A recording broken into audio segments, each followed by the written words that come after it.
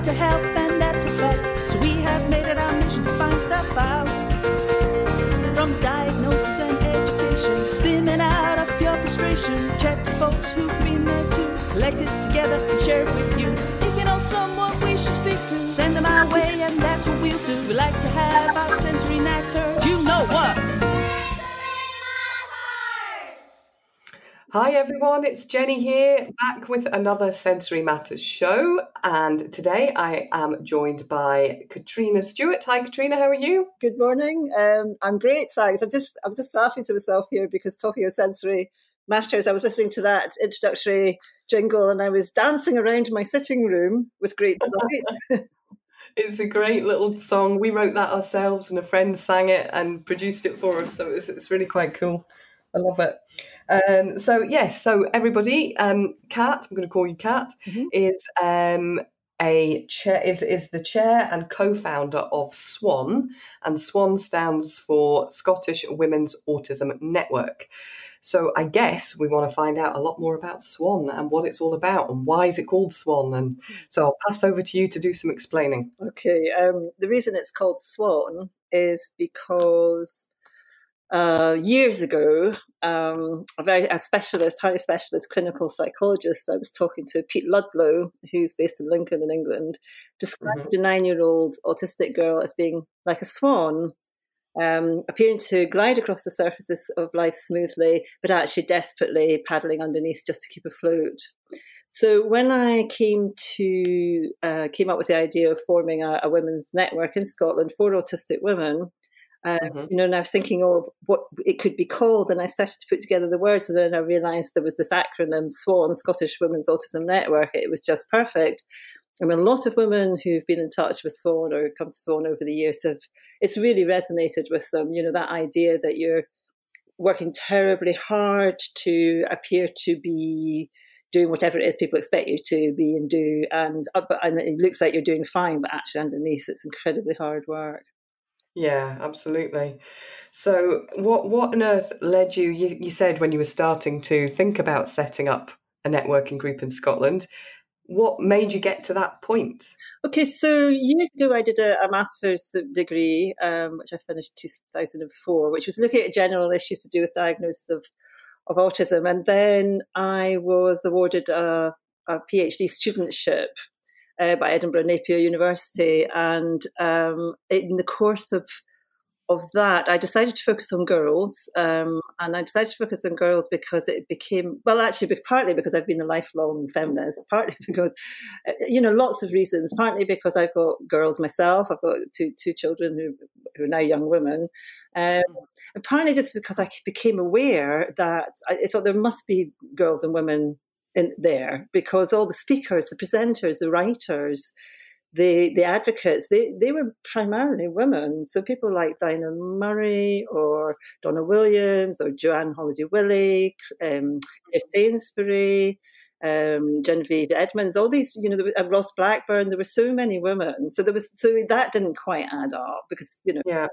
And then there were other things as well, because of course, having quite a geeky brain myself, I looked at the statistics, and the statistics at that point were saying that, or the accepted statistics at that point were saying that there was something like a 1-to-4, 1-to-3 ratio in autism, and Asperger's syndrome, that kind of jumped to 1 in 9. And I was thinking, but if Asperger's is a form of autism, then that actually doesn't really make any sense. So to me, there was a kind of statistical anomaly there as well. And so during the course of my PhD, I came to realise that this wasn't just an academic exercise for me, that there was, there were lots of personal things going on that I kind of thought, oh, right, okay, this is not just something that I'm objectively studying. This is something that relates to me personally.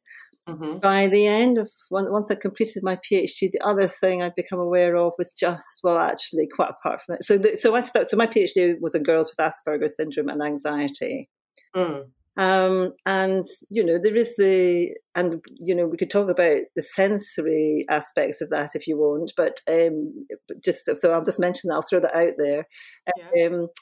But I realised, of course, girls grow up, and girls grow up, and autism, as we know, doesn't disappear when people hit the age of 18. So So there had to be women, autistic women out there. The other thing is I kind of realised I began to bump into people that were maybe professionals, mothers, whatever, who were beginning to go, do you know, I think I might be autistic, and really struggling because there was nothing there for them.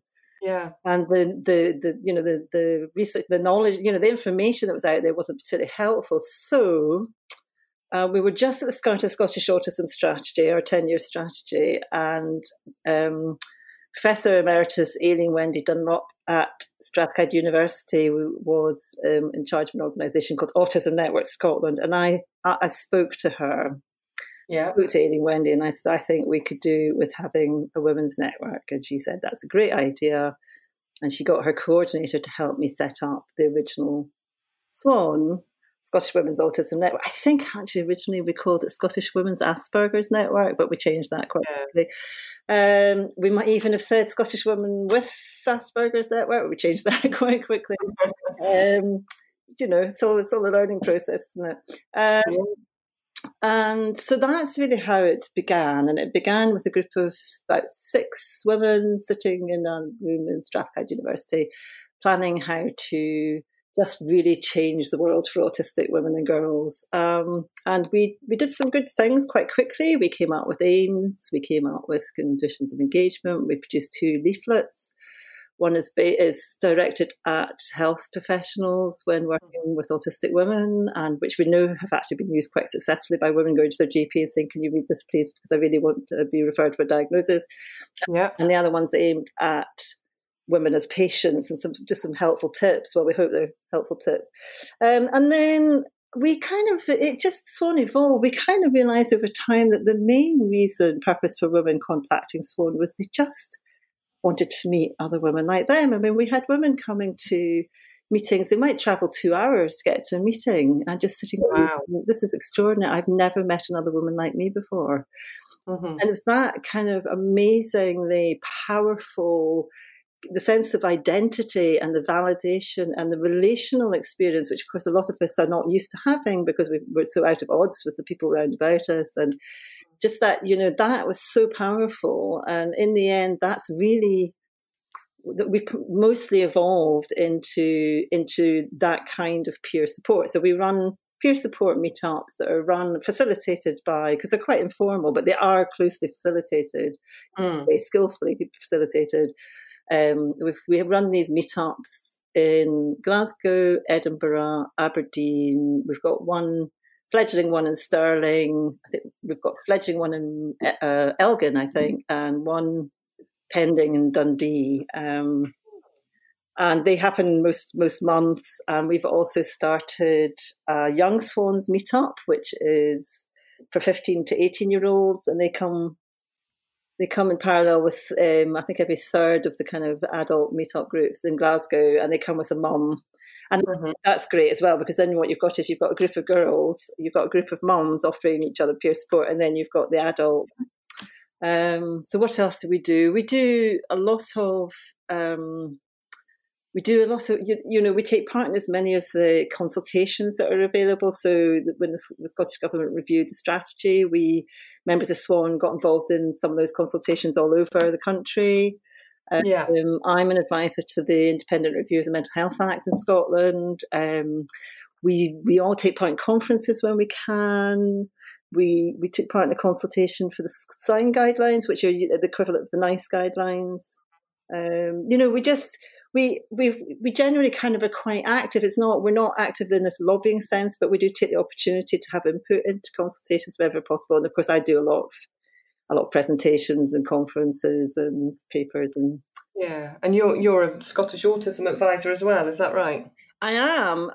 So that was fabulous because Scottish Autism employed me as a consultant originally to help them develop their online resource for women and girls called Right Click. So this was on the back of having seen me present on my PhD findings to a conference. Charlene Tate of Scottish Autism got the funding to employ me to help them create this resource. And it is, although I say it myself, it is fantastic. It's just filled with information and lots of, I had an absolute blast. I was paid for 2 years to interview people and interview autistic women, and it's all filmed and it's all up there in the resource. So I've been speaking to people like, huge range of people: Judith Gold, Tony Atwood, but Carly Jones, Sarah Hendricks, Dinah Murray, Lynn Moffat, who was one of the co-founders of Swan, Debbie Brown, who's local, Helen Ellis. If I've missed anyone out, forgive me. But we just lots of women, really interesting stuff. So yeah. So then I kind of became a permanent employee for Scottish Autism. Yeah. Great. And yourself and your autism diagnosis, did that happen late for you? Yes. I actually went and got my diagnosis after I got Swan up and running. I quietly, it was partly to do with identity, because I just felt, well, am I a professional and academic researcher, running this facility for autistic women, or am I an autistic woman working with autistic women? And I decided for myself that I wanted to go and just get that bit of paper. Mm-hmm. What was quite interesting was that even members of Swan were my right-hand woman, Lynn Moffat, without whom Swan would not have survived, she kept saying, but what if he says no? And we're going, he's not going to say no. I'm an expert. Trust me. I know about autism. I've been studying it for years. No, but what if he says no? Because she was a bit worried I'd leave, but of course I didn't. And I am autistic. I think I might have difficulty getting that diagnosis, depending on who I went to see, because, I look people in the eyes, I'm very chatty, I'm very sociable. What else? All the other reasons, I've raised children. How successfully, you'd have to ask them, but, I'm very proud of them. Fantastic young women. So, there's lots of things about me that would cause some people to kind of go, well, you can't be autistic. Yeah. I am. Yeah. So what is it what is your autistic makeup? What does that look like for you? Because it's so different for everybody, but what are your autistic traits? I think I've always thought of things I've seen things quite differently. I actually was at a school reunion a few years ago, which really surprised me, because people's feedback on how they remembered me was quite not what I would have expected, but unusual way of looking at things, very smart, very intelligent. I think that difference, which is quite hard to rationalise when you're a child, because you can't say, well, I'm very intelligent and I'm a bit of a left field thinker. It doesn't really, you can't do that as a kid, so you just feel like you're a bit weird, don't you? Yeah. Well, I'm asking you that, but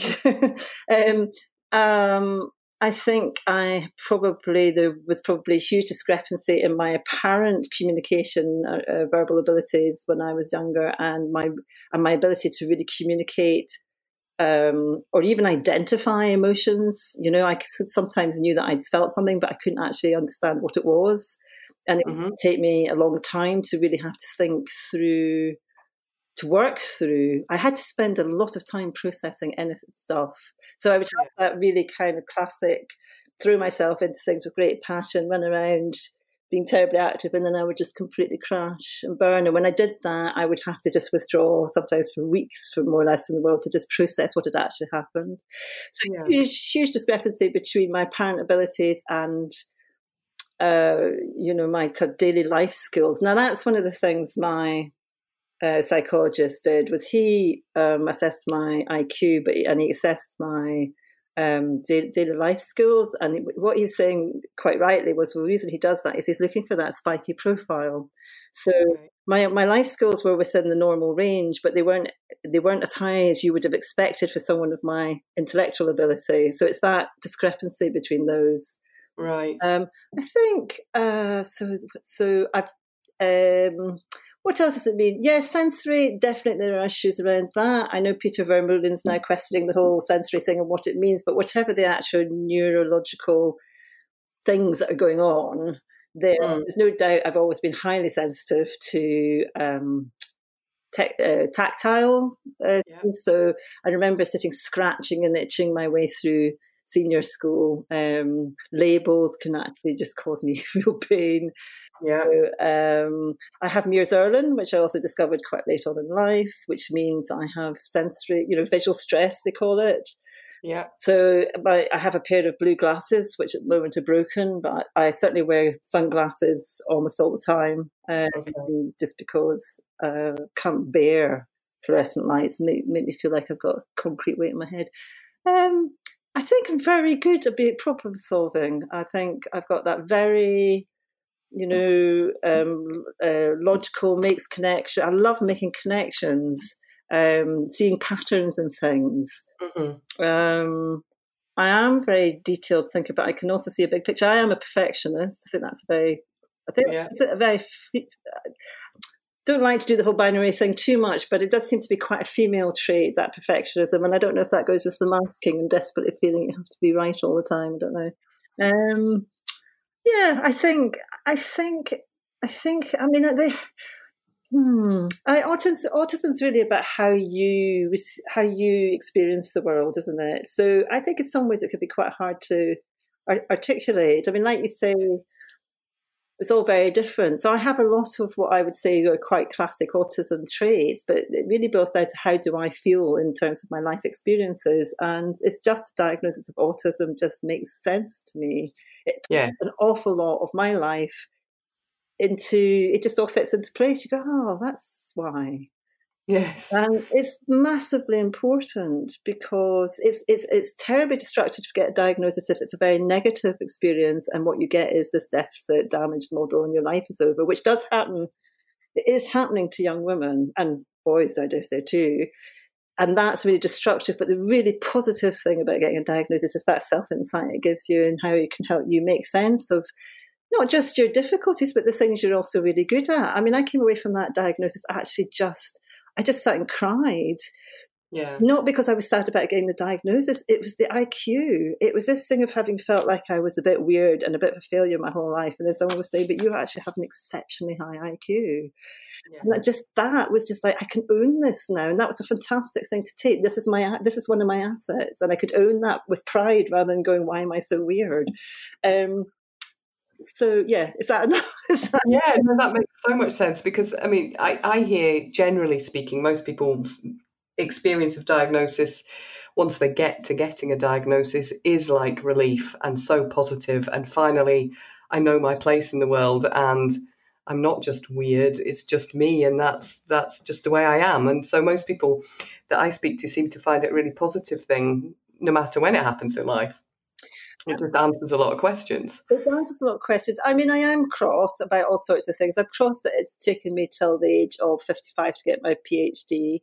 Not because that again was validation. I mean, the thing that actually finally drove me to finish that wasn't all the rational reasons around it. It was that kind of personal thing of, but this is my validation. This tells me I'm a geek and I've got the letters after my name to prove it. Now, I know that kind of ability is not the be and all and end all. There are whole lots of different kinds of abilities. So I'm not, this is my thing. Yeah. But being able to own that as my thing, go, well, what can I now do with this? I felt like I'd spent an awful lot of my life not working within my area of comfort or even using the things that I'm good at. It was like I was spending a lot of time in my life putting a huge amount of energy into trying to do things that weren't actually I wasn't best suited to.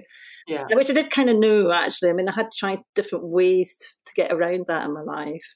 But it's just that finally going, well, this is what I'm good at. And the other thing is actually going, I'm very conscious that I am incredibly privileged. Mm-hmm. In that sense, I have these great resources. And so I feel, but it's much easier to take those resources with confidence and say, now I know what I've got, I can make use of these constructively. This is what I can do with what I have got. And I guess that's what I'm trying to do in my work, is really use what I do have to make a difference for others, basically. So out there.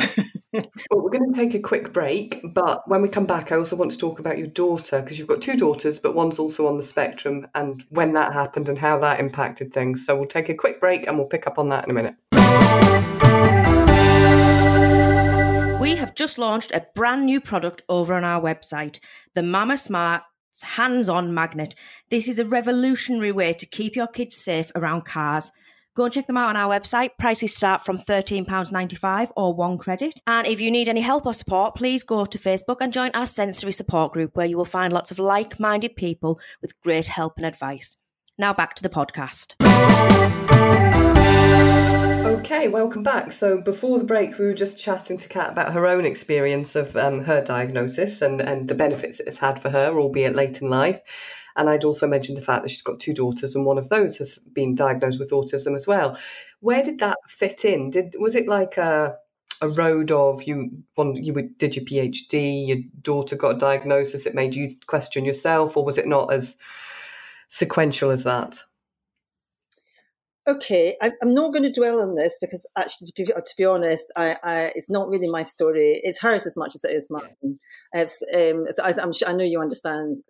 Absolutely. But I did become aware quite early on in doing my PhD. A lot of things began to slot into place, and I think obviously that has huge repercussions personally and in terms of our family and so on.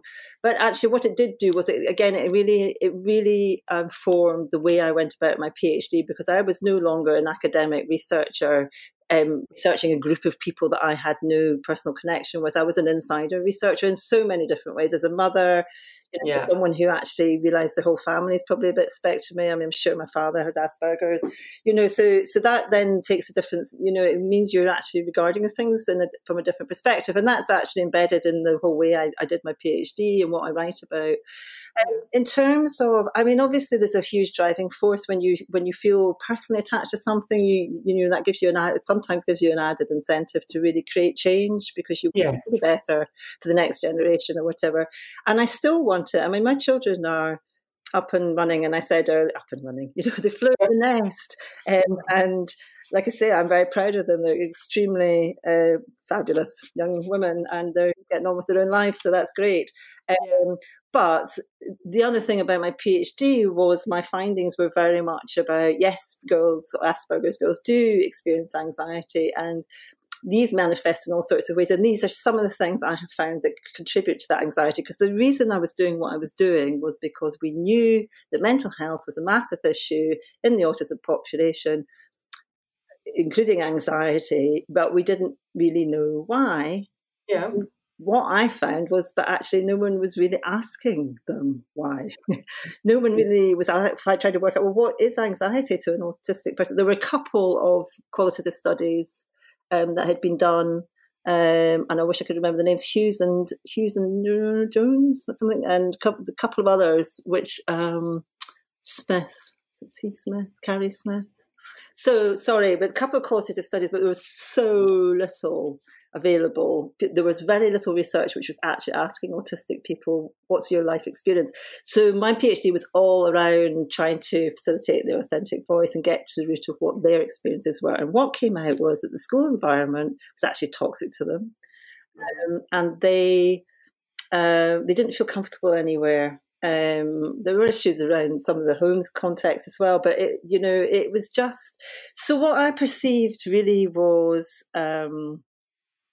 and still see autistic girls really having almost insurmountable barriers put in place to accessing their education, and also real lack of that kind of pastoral care. So, these are girls that maybe couldn't access extracurricular stuff because they just weren't accessible to them really for various reasons, or were really housebound because they were frightened to go outdoors because they got picked on or bullied, or, so a lot of my driving force, I suppose, is trying to address all that. I don't know if I've gone completely off topic or not. No, not at all. It sounds very familiar. I mean, I mentioned, we were chatting before we hit record about my own daughter, who at the moment has anxiety big time, and it's a constant struggle, and it does make me question mark, is it autism? Because she's classically everything that you would think, because she functions fine during the day at school and comes home and just loses it, and is gradually losing interest in things outside of school, and just slowly crumbling. And I'm really struggling with, is it the anxiety that is just getting out of hand, or is there something else going on? And I don't know the answers, and it's really difficult, and it's almost like which one comes first? It's really hard. Don't know. How old is she, Jenny? She is 10. Yeah, I mean, with all due respect to some of the lovely people who are researching this area, Will Mandy, for example, who huge amounts of time for, but I kind of disagree. He and I think Will Mandy came out with a piece of research about the real difficulties kick in around 13. I actually don't agree with that. I think the real difficulties for autistic girls starts really manifesting around about the ages of 8, 9, 10. And it's also really common. There's a group in Edinburgh called Colouring Outside the Lines, which is a peer support group for families with girls. And I think they more or less found the same things. So experientially, I would say, really 8, 9, 10 are critical ages for girls because the social demands begin to become just too complex and challenging for them. And also, emotionally, they're not really, A, emotionally, and B, just in terms of the way their minds work. I know a lot of autistic girls and women have real issues around the gender expectations on them in terms of, interests, focus, social ability, social priorities, they don't particularly want to start getting all silly about boys. They don't. I mean, no, 9, 10 is quite young for that anyway. But it's just some girls are beginning to do. Some girls get quite mature at that age, and then all sorts of things begin to kick off that just becomes so much harder for autistic girls.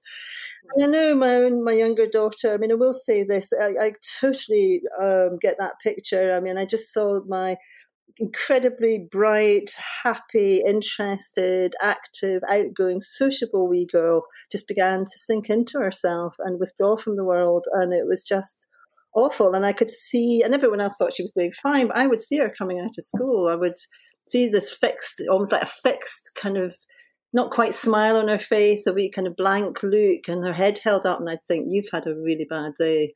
Yeah. We'd get round the corner and she'd cry, or there'd be something that had enraged or something. And it's a horrible thing to watch. Yeah. I think, but I think what's really important is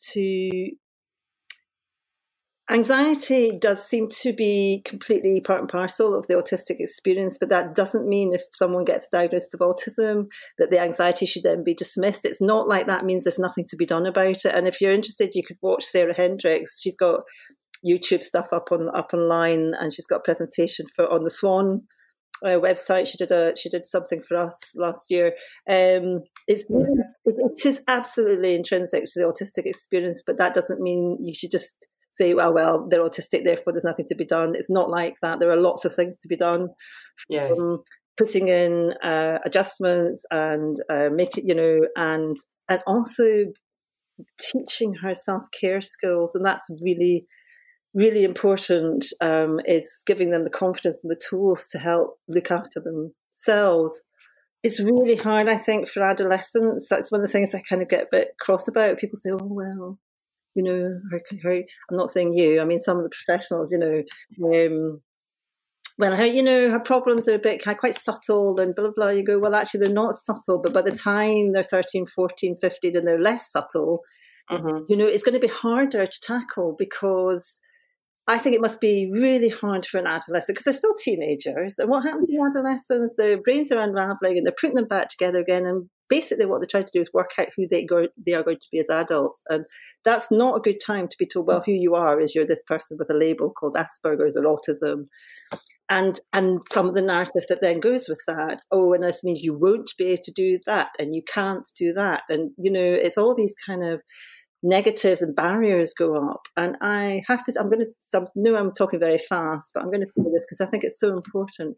When young people get told things like, well, of course you won't be able to have a family, or you won't be able to work with children, or you won't be able to do this, I get absolutely enraged, because there is no evidence to support any of that at all, because people don't know, because no one has actually been doing the research to find out what happens to non-intellectually disabled autistic girls when they grow up. So how do they know how their lives are going to go? They don't. So I'm just saying to you and anyone else who's out there listening, we have a lot of people who have come to Swan off and on over the years. I would say it's all about choice for me. It's about being able to choose who you are, getting a sense of who you really are, not the mask that you've portrayed to the world for years and years, but who you really are. And that could be not having children. It could be having children. You can be any sexuality you want. You can choose your gender identity. We have women in Swan. We have individuals in Swan who are non-binary, who are transgender, who are lesbian, who are heterosexual, who haven't raised families, who have or are raising families, who have a career, who don't have a career. It's such a wide range. Yeah. Because it affects anybody in the population. So it's, any of those scenarios can exist. Exactly. But I think it's really important to make sure that young people coming up to an assessment and diagnosis really do get that. It's really. But the thing that makes that hard, I think, is I certainly see it in my daughter that all she wants is to fit in. Mm-hmm. All she wants is to be liked and be the same as everybody else, as everyone does at school. Because that's so important at school, isn't it? Feeling that sense of belonging and being like your peers, and so to then have it questioned that you might not be is just really challenging for their thought process and who they are, and they almost don't want it. Does that make sense? It makes a lot of sense. I think it's really hard to somehow, it's just about being able to find a way to communicate with them that actually being different can be a really fantastic thing. And if you're interested or you don't know about this, there is a website that I really like. It's called A Mighty Girl, and it's not autism focused. It's just one of the things I've got to be in my bonnet about is about role models. I think it's quite hard for young girls who are autistic, whether they're identified and diagnosed or not, because where are their role models? And I was very lucky I found second wave feminism, I suppose, and just writers and, so there were lots of kind of women role models that I suppose I kind of looked to. But I think if you look on The Mighty Girl, and they just are constantly just sending stuff out about, and it could be girls that are doing stuff now. It could be girls who are doing science projects that could actually make a difference to a population in Africa, or, it could be, people who, Amelia Earhart, for example, or just lots and lots of women in lots of periods of history, and they've had fantastic things they've done. It's just a big celebration of female achievement, basically. And I think that's the sort of thing that is quite good to focus on, because some of those will almost certainly have been autistic, even just in terms of statistics and proportions. Yeah. The other thing again is, like I say, is to remember that some of the things that we hope to see our children do as they grow, because that reassures us they're hitting their milestones and they're going to be okay in the world. I mean, the big thing I suppose I'm thinking about is the whole friendship thing. There's a massive emphasis on friendships. Yes. And a lot of professionals and parents focus on that as well, because that's their way of reassuring themselves that this person's going to be okay. But actually, for a lot of autistic girls, having a friendship circle is not the thing that they're going to be good at, because it's just, but they may well have other interests, and it's about kind of assuring them that those interests are just as valid. And it might make them stick out a wee bit from their peers, but on the other hand, they're more likely to make friends with people who are like them, where they have shared interests. Yeah. The priority for a lot of girls are meant to be more sociable. They're meant to be more nurturing. They're meant to be more focused on appearance and romance and all the rest of it. So an intelligent autistic girl who's trying very hard to fit in will try her best to do all that stuff, but it may really not be where her real passions lie. And if you're depriving her of those real passions, then you're not giving her an opportunity to develop her own abilities or sense of self or whatever. And I have said this to parents groups, the chances of your child making friends if she pursues her passionate interests are greater, even if she never does get very good at making friends. At least it might well lead to her having a career that satisfies her. And there are worse things. I hope I'm making sense. No, you are. I think you're absolutely right that people do put a massive emphasis on the social side, don't they? It's almost like it can be common for people on the spectrum to have social challenges, and therefore that becomes something that we're trying to fix rather than accept and direct that energy to something that is more that person. Well, I think I did get very quite badly bullied, I think, when I was very young. But I think it's just because people found me very odd. And then there was a whole period where I don't think I had much in the way of friends. I think maybe we had one or two, but actually I don't think I was that interested, because I actually just didn't find my peers particularly interesting at that point. I know that sounds like a terrible thing to say, but that is my reality. I mean, obviously I went through the motions and all this, and then at some point, I think around about the age of 15 or 16, I did start making friends, and some of those friends are people that I'm still really close to now. Mm-hmm. So it's not that I haven't had friends, but there was a period where I just found my peers really just not engaging at all. But I did feel very conscious of the fact that I was not in any kind of friendship group, and it did make me feel very odd. I do remember that, and I was very lonely. Yeah, you can't become someone that you're not. No. However hard you try, and I think. So I said, yes, challenging, but it's almost a two-way thing. It's not just because it's really getting across this idea of there being something wrong with someone. It's more about going, okay, you're actually a very unusual person, but that just makes you right in a different way. Yeah. How do we accommodate that unusual rightness? Mm-hmm. How do we work for that, to support that? And that's the really hard thing, because we're working in an environment, in a society that really isn't on the whole that good at accepting difference. Not really. Yes. And autism is so poorly understood. It's a very young, kind of thing. I mean, autism as such, as we understand it, it's really quite a recent idea. Yes, absolutely. That makes a lot of sense. Yeah. Bringing the conversation back to Swan, because one of the other things that you're doing is this mentoring program. Can you tell me about that? Okay, so because of we could see all the gaps in this, Swan has basically been autistic women supporting autistic women over the age of 18, because it's entirely voluntary. Its core activities are entirely voluntary. So we were just having to do it ourselves. So it was over 18 until we started this 15 plus group as well. But the other fabulous thing that's happened is that Scottish Autism are kind of, I suppose it's a way of sponsoring us, I suppose. They got the money organised to fund a project idea of mine, which was actually a peer support mentoring project.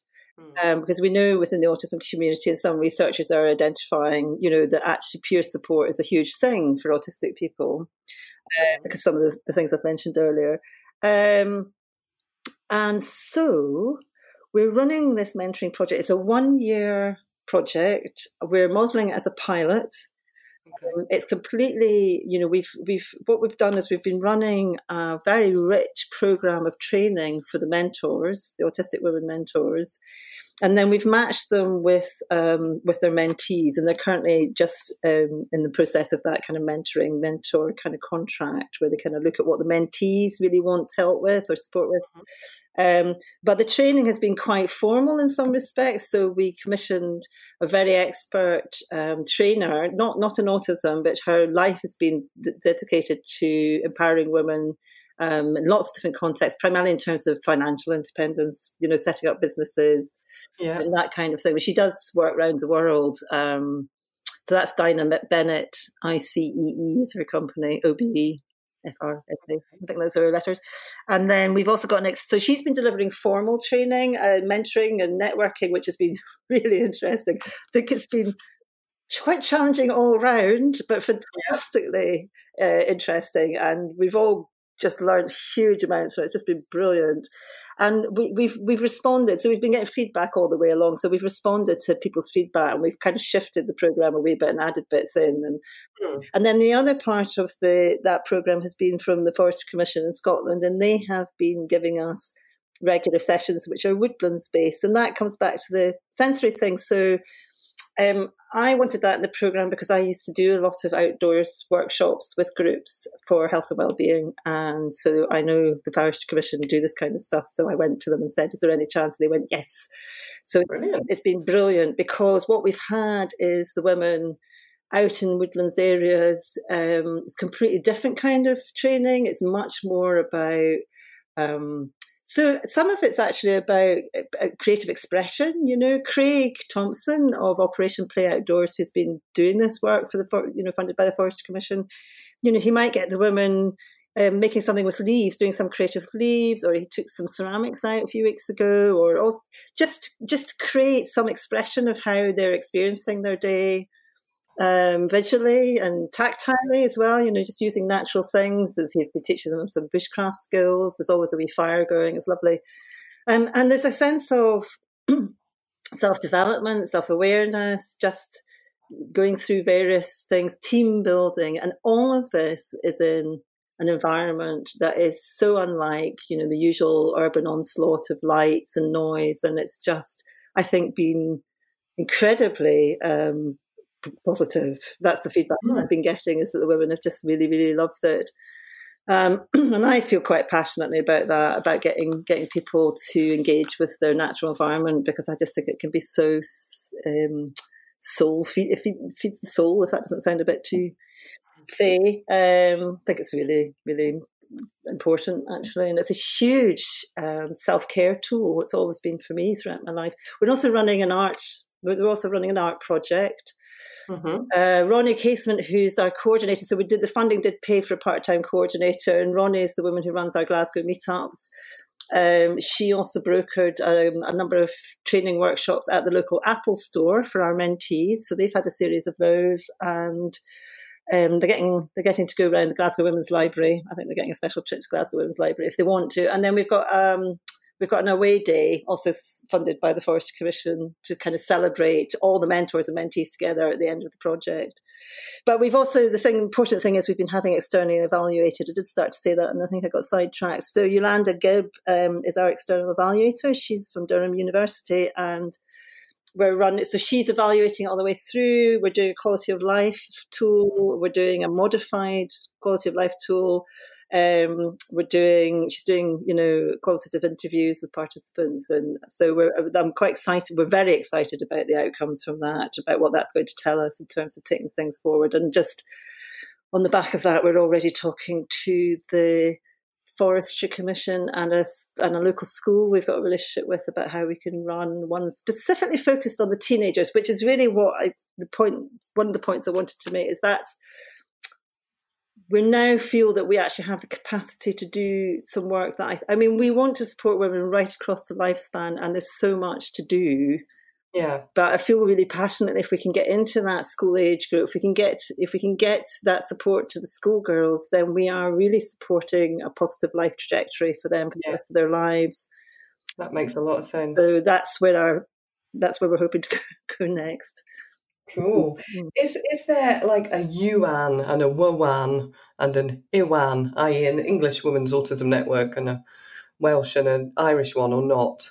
So we've had that inquiry from quite a lot of people, and I've had several conversations. We're currently trying. We're really in the middle of really formal. We're a proper charity now. We have been since the end of 2016. We have a board of trustees. We're seeking more permanent funding for the organisation. We're building our kind of processes of protocols. We're getting all our facilitators and the mentors are getting PVG checked. We have a new conditions of engagement, which is kind of maybe a bit more detailed and robust than our old ones. And people who facilitate the groups are signing those. And so part of that is to really, and we're coming up. I did a presentation last year about having to put a theoretical structure around what SWAN does, because we've been doing it for 6 years, but we haven't necessarily formulated exactly what it is we're doing. So that's what we're doing now. And we're really a kind of participatory action research organisation. So this is a very long answer to your question. The answer really is about, we are creating a context, we're creating a model that we can then give to other people. Because SWAN is run on very specific, we've got a very strong ethos about what it is we're doing, why we're doing it, and how we're doing it. So it's taken quite a long time to build SWAN, and we kind of feel people need to understand that it's not actually as simple as putting a group of women in a room together. No. It's much more. We're bringing a lot of skills and a lot of our life experience and previous training to this. So what we want to do is create a model that we can give to other people and say, look, here it is. This is what you have to do, but this is how you need to do it if it's going to work. And we can call it SWAN. Supporting Women's Autism Network. I'm quite happy to, people can put our logo, they can put that endorsement on what they're doing. We just need to be sure that we're in accord with exactly how it's run. And one of the really difficult things around that is that we're completely autistic led. We get a lot of support from our fantastic allies at Scottish Autism and other people. But we are autistic people leading this, and that can be quite hard for people to get their heads wrapped around. But anyway, yeah. So yes, hopefully. Yeah, that sounds exciting.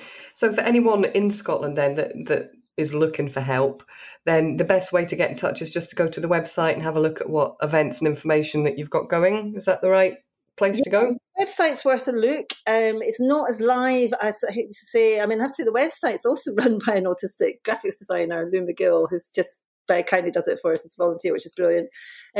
But in terms of events, so there's the Facebook feed is on the website, but ultimately that's where most of the news and the coming up events is coming through. It's through our Facebook page. Okay. You can pick that up on our website. If you are on Facebook, then I would just go straight to our Facebook. Well, I would see our website, of course, because it's nice to look at. There's lots of information up there. And we also have some blogs from some of the swans.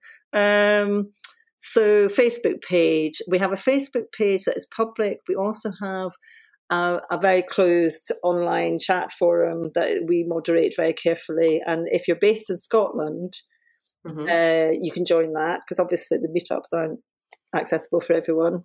And so the name of the page, so that people can find it, is the Scottish Women's SWAN, Scottish Women's Autism Network.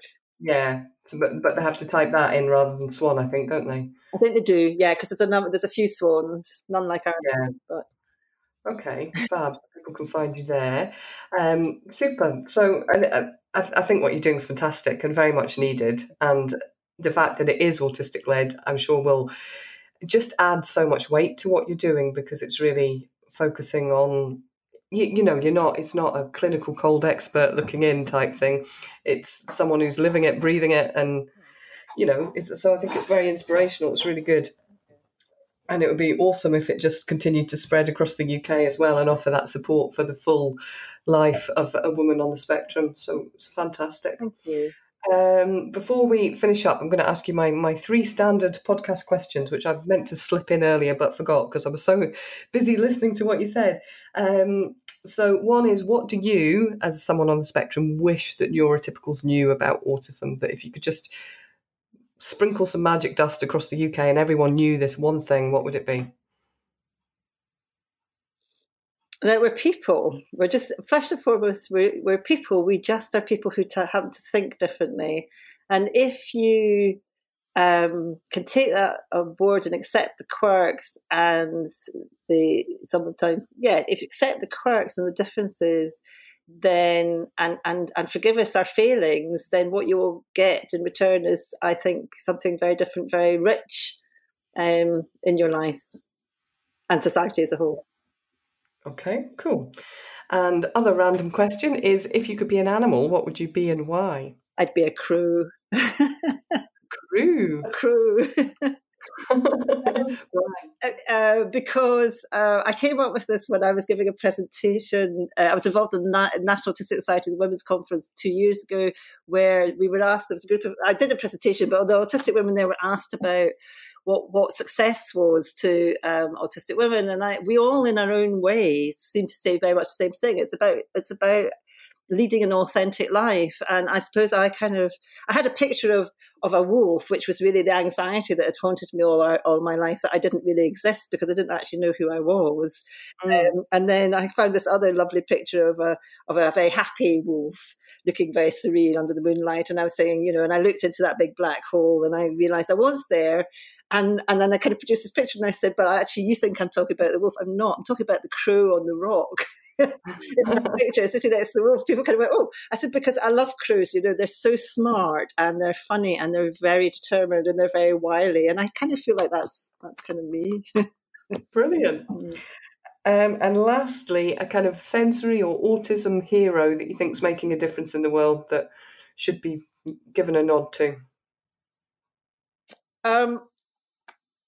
I'm not being facetious here. I honestly think that's an impossible question to answer, because I think there are so many who are doing such amazing work now. And I'm so proud of so many of the women who are involved in SWAN. I was very tempted to try and name one or two, but they know who they are. They know how proud I am of them. But actually, there's a lot of them, and I have learned constantly. I'm learning so much from the women who come to Swan. So I would say they really are all my heroes, especially when so often they really are surviving against quite difficult odds. Yes. Yeah, that would be. So no one person, but the collective voice, because I think the noise and the voice around all of this is getting louder and heard more clearly, which is really positive. And yes, it is fantastic positive, and I do want to, and I keep doing it, but I know this isn't part of your random question, but I do really appreciate the our true allies.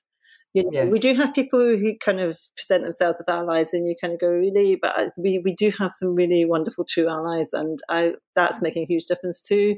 But I'm amazed. I think it's fantastic. You're right. The autistic voice is getting much more confident and much more assertive, and I think we're really genuinely seeing real social movement, and it's great. Fantastic. Well, before we finish up, is there any closing statement or any last thoughts you want to say?